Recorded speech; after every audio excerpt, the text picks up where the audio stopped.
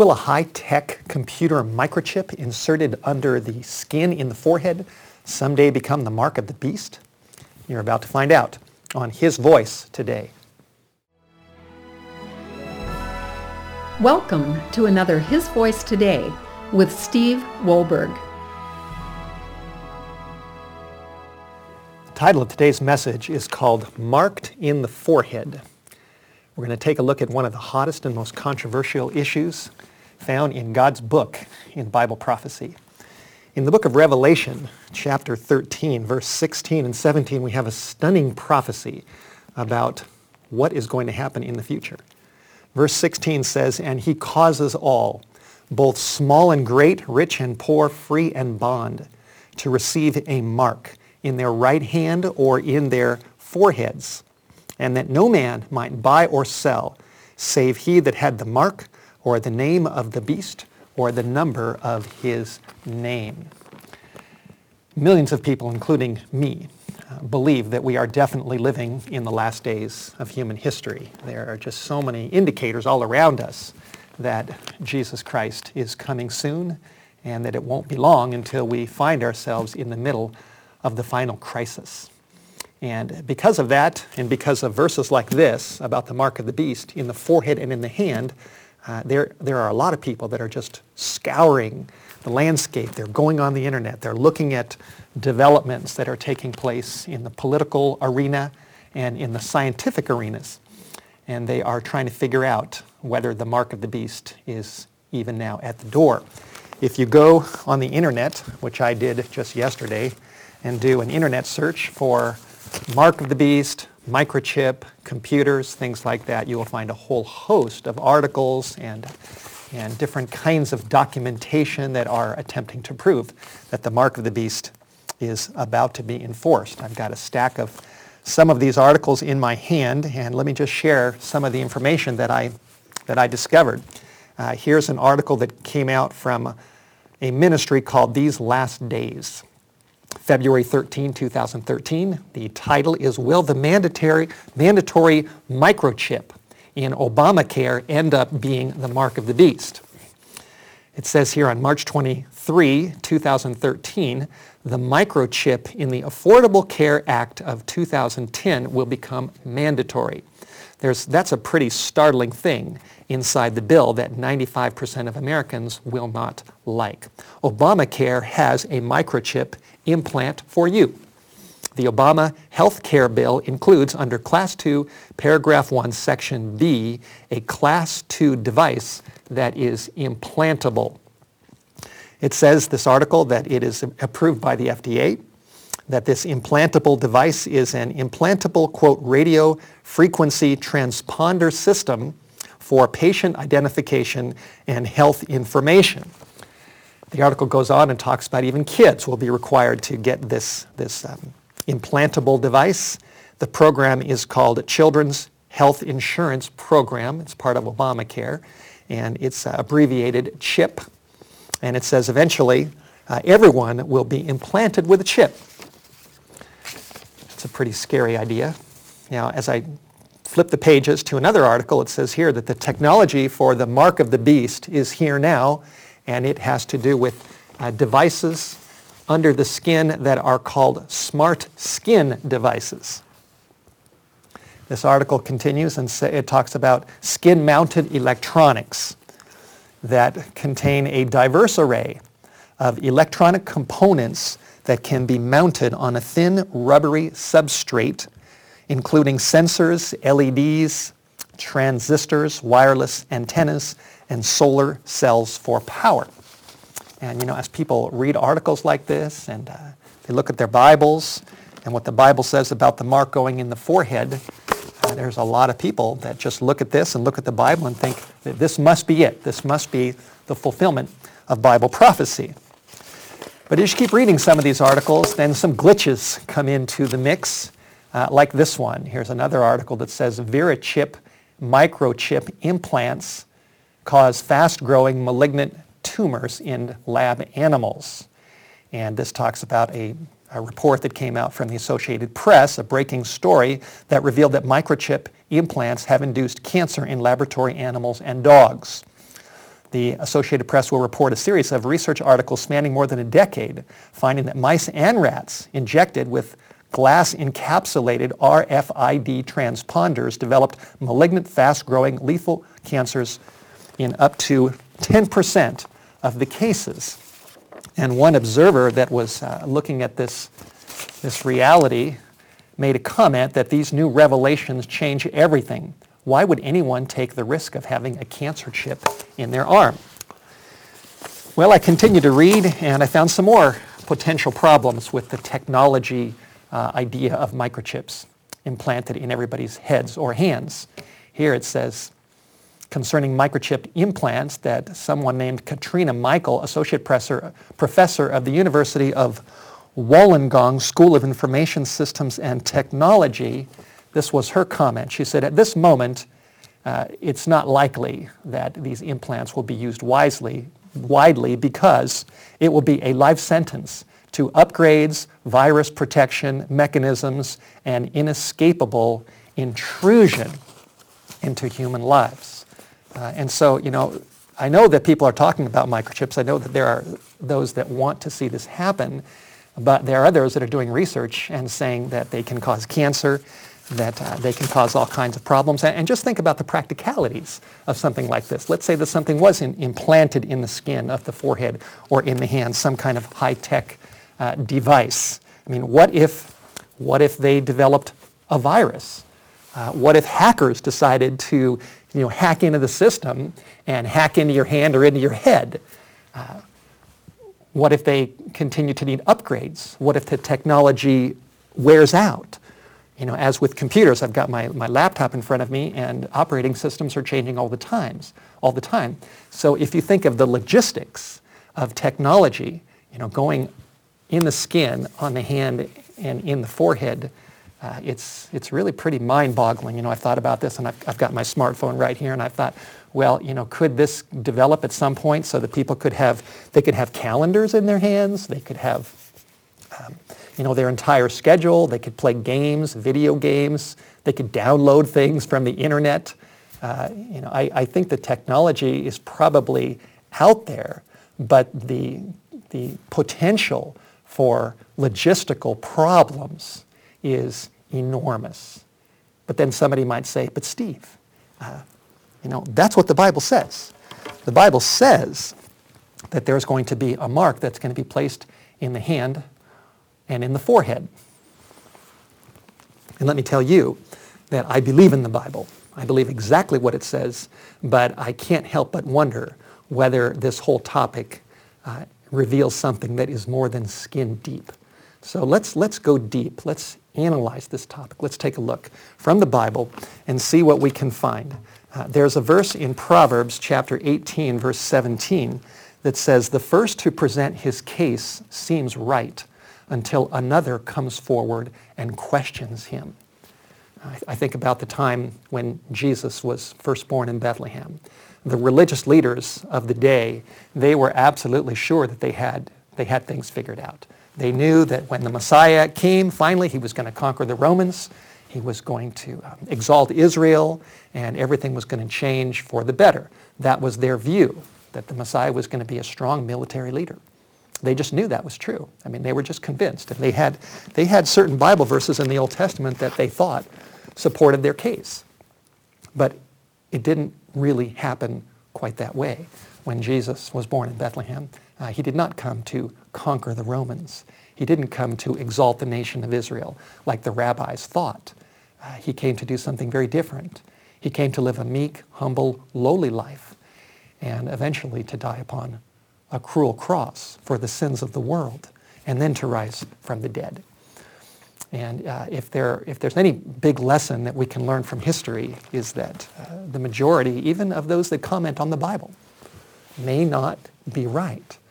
If the Jewish people made a big mistake, the majority at least, in the time of the first coming of Jesus Christ, what about our time? What about the time as we're nearing the second coming of Jesus Christ and Bible prophecy? Is it possible that when people think they've got it all figured out, that it just may not quite happen that way? Well, let's find out. Let's just keep that in mind, and let's take a close look at what the Bible says about The mark of the beast being placed in the forehead.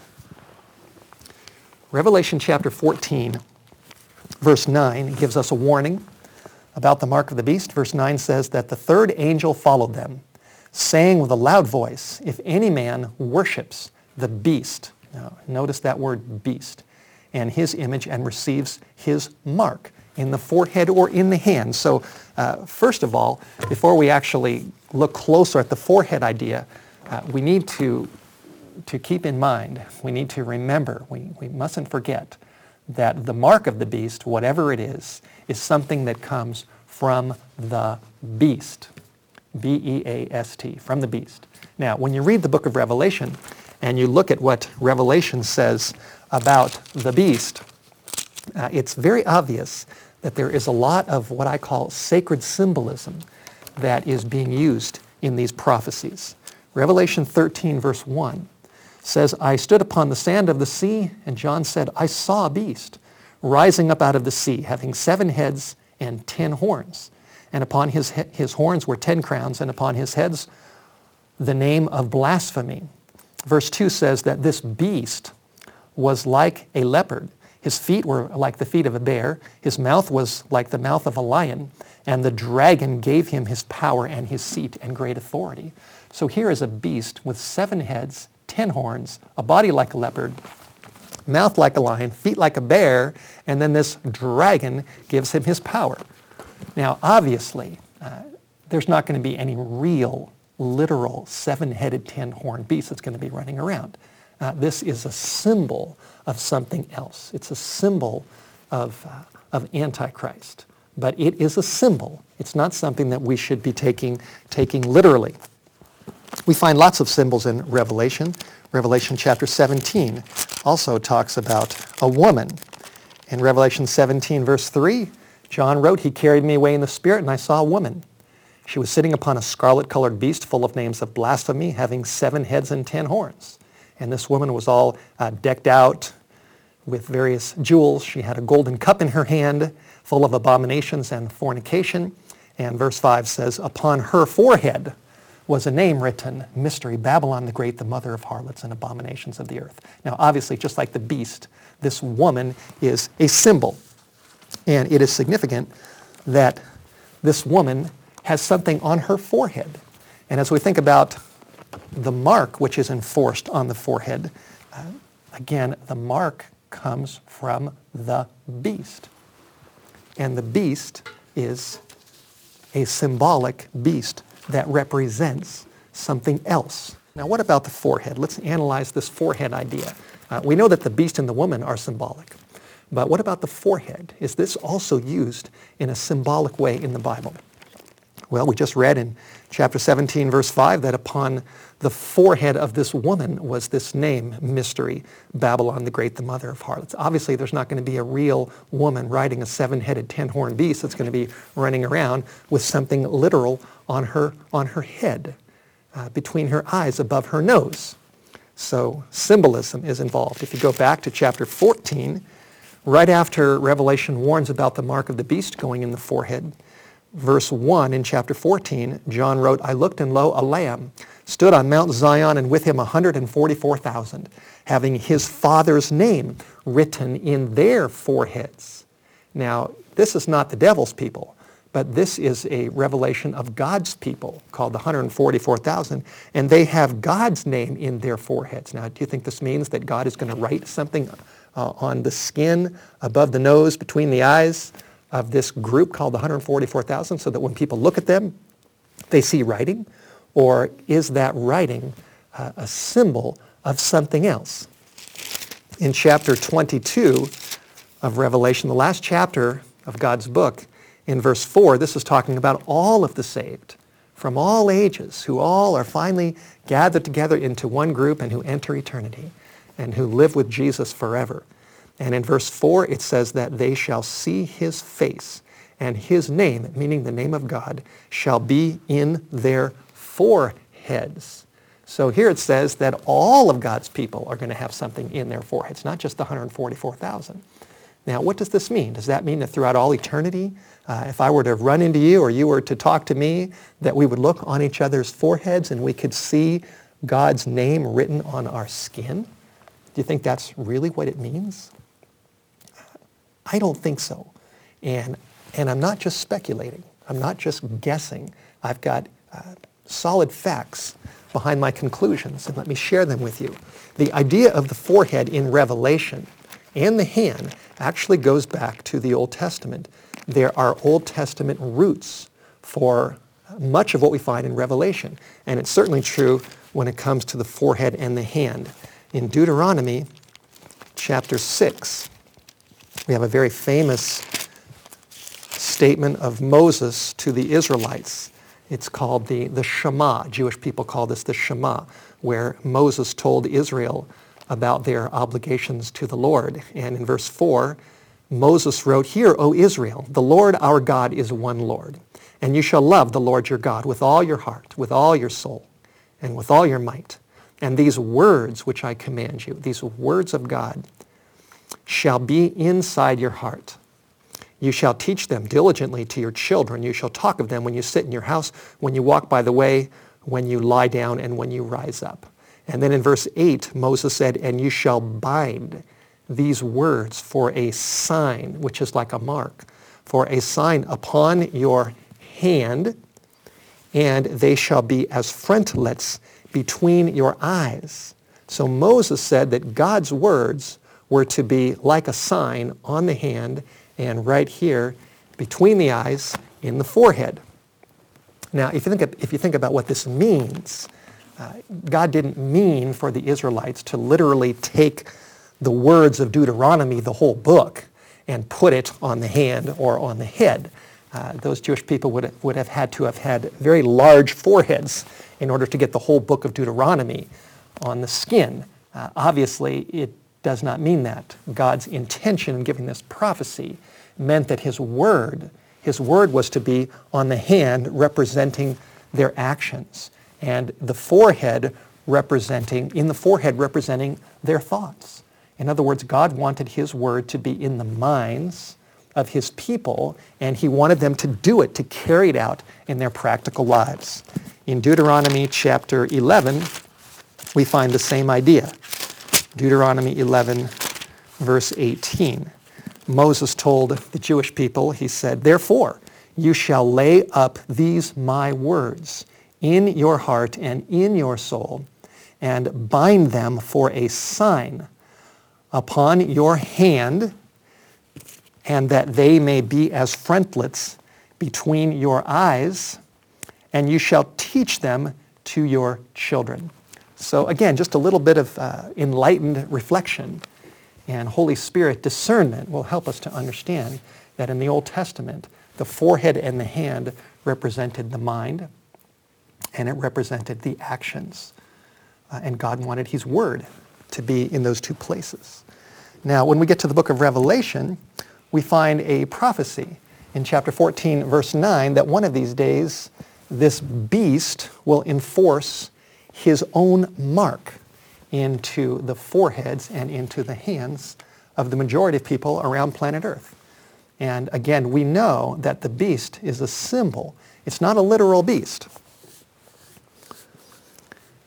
And if the beast is clearly a symbol, and the mark of the beast is his mark, it certainly makes logical sense that if the beast is symbolic, that the mark could possibly be symbolic as well, and that it could represent something that the devil, through the beast, places into the mind, into the minds, and into the actions of the majority of people around the world at the end of time, so they are bombed out of eternity.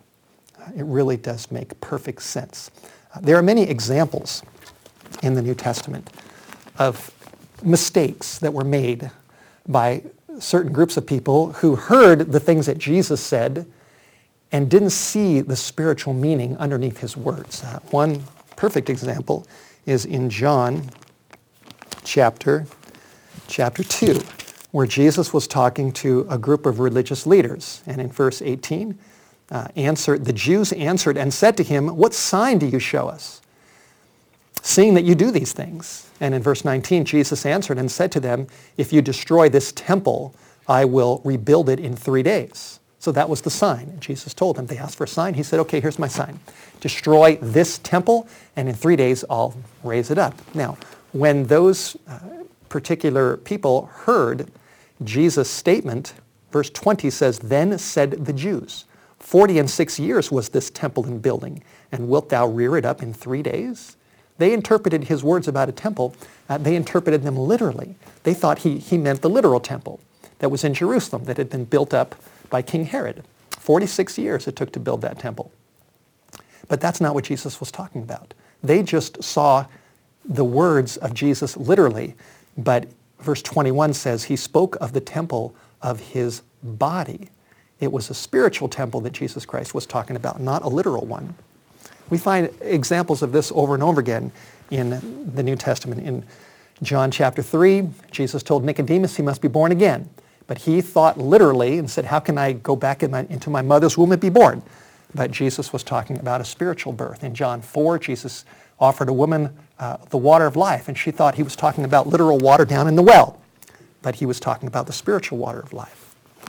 In John chapter 6, Jesus told a group of people, you need to eat my flesh and drink my blood, or you don't have eternal life. And they thought he was talking about cannibalism. But really he was talking about his word, about the word of God, the word of Jesus Christ, his own words that they needed to take in to their hearts and into their lives. So with all this information, when we get back to the book of Revelation, and Revelation warns us about a mark that is coming from a beast that is going to be enforced into the foreheads and into the hands of people around the world. It just makes perfect sense that we would look at this prophecy as applying to something more than skin deep. I'm reminded of the Persian Gulf War that took place 1990, 1991. The Iraqis had invaded Kuwait, and they were getting close to controlling a lot of oil. And this galvanized many of the world nations to put together a coalition led by the United States called Operation Desert Storm to go into Kuwait and to liberate that country.